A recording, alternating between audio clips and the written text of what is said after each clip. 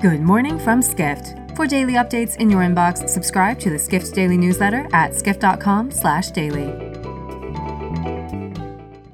It's Tuesday, October 17th, 2023, and now here's what you need to know about the business of travel today.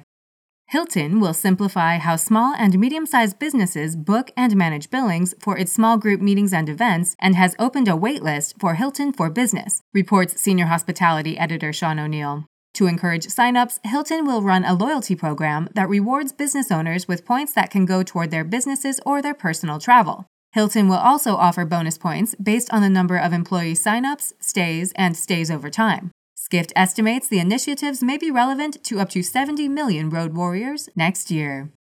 Next, the ongoing war between Israel and Hamas has disrupted the operations of Royal Jordanian and Wizz Air, reports Airline Weekly editor Ned Russell from the Routes World Conference in Istanbul.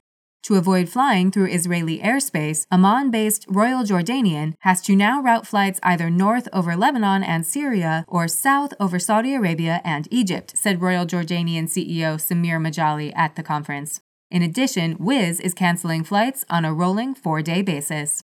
Finally, Saudi Arabia's futuristic Neom supercity has unveiled a new region. Called Leja, it's a $500 billion sustainable and ecotourism hub in the mountains, writes Middle East reporter Josh Corder. The ultra-luxury project will include high-end stores, helipads, and fine dining restaurants. It will have at least 3 hotels, which will be called the Wellness Hotel, Oasis Hotel, and Adventure Hotel.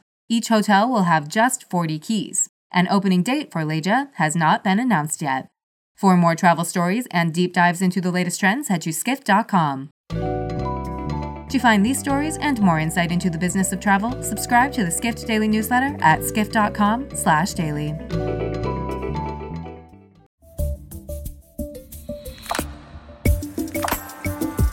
Saudi Arabia has set an ambitious goal to welcome 150 million visitors by 2030, unleashing a flurry of growth and investment in the kingdom.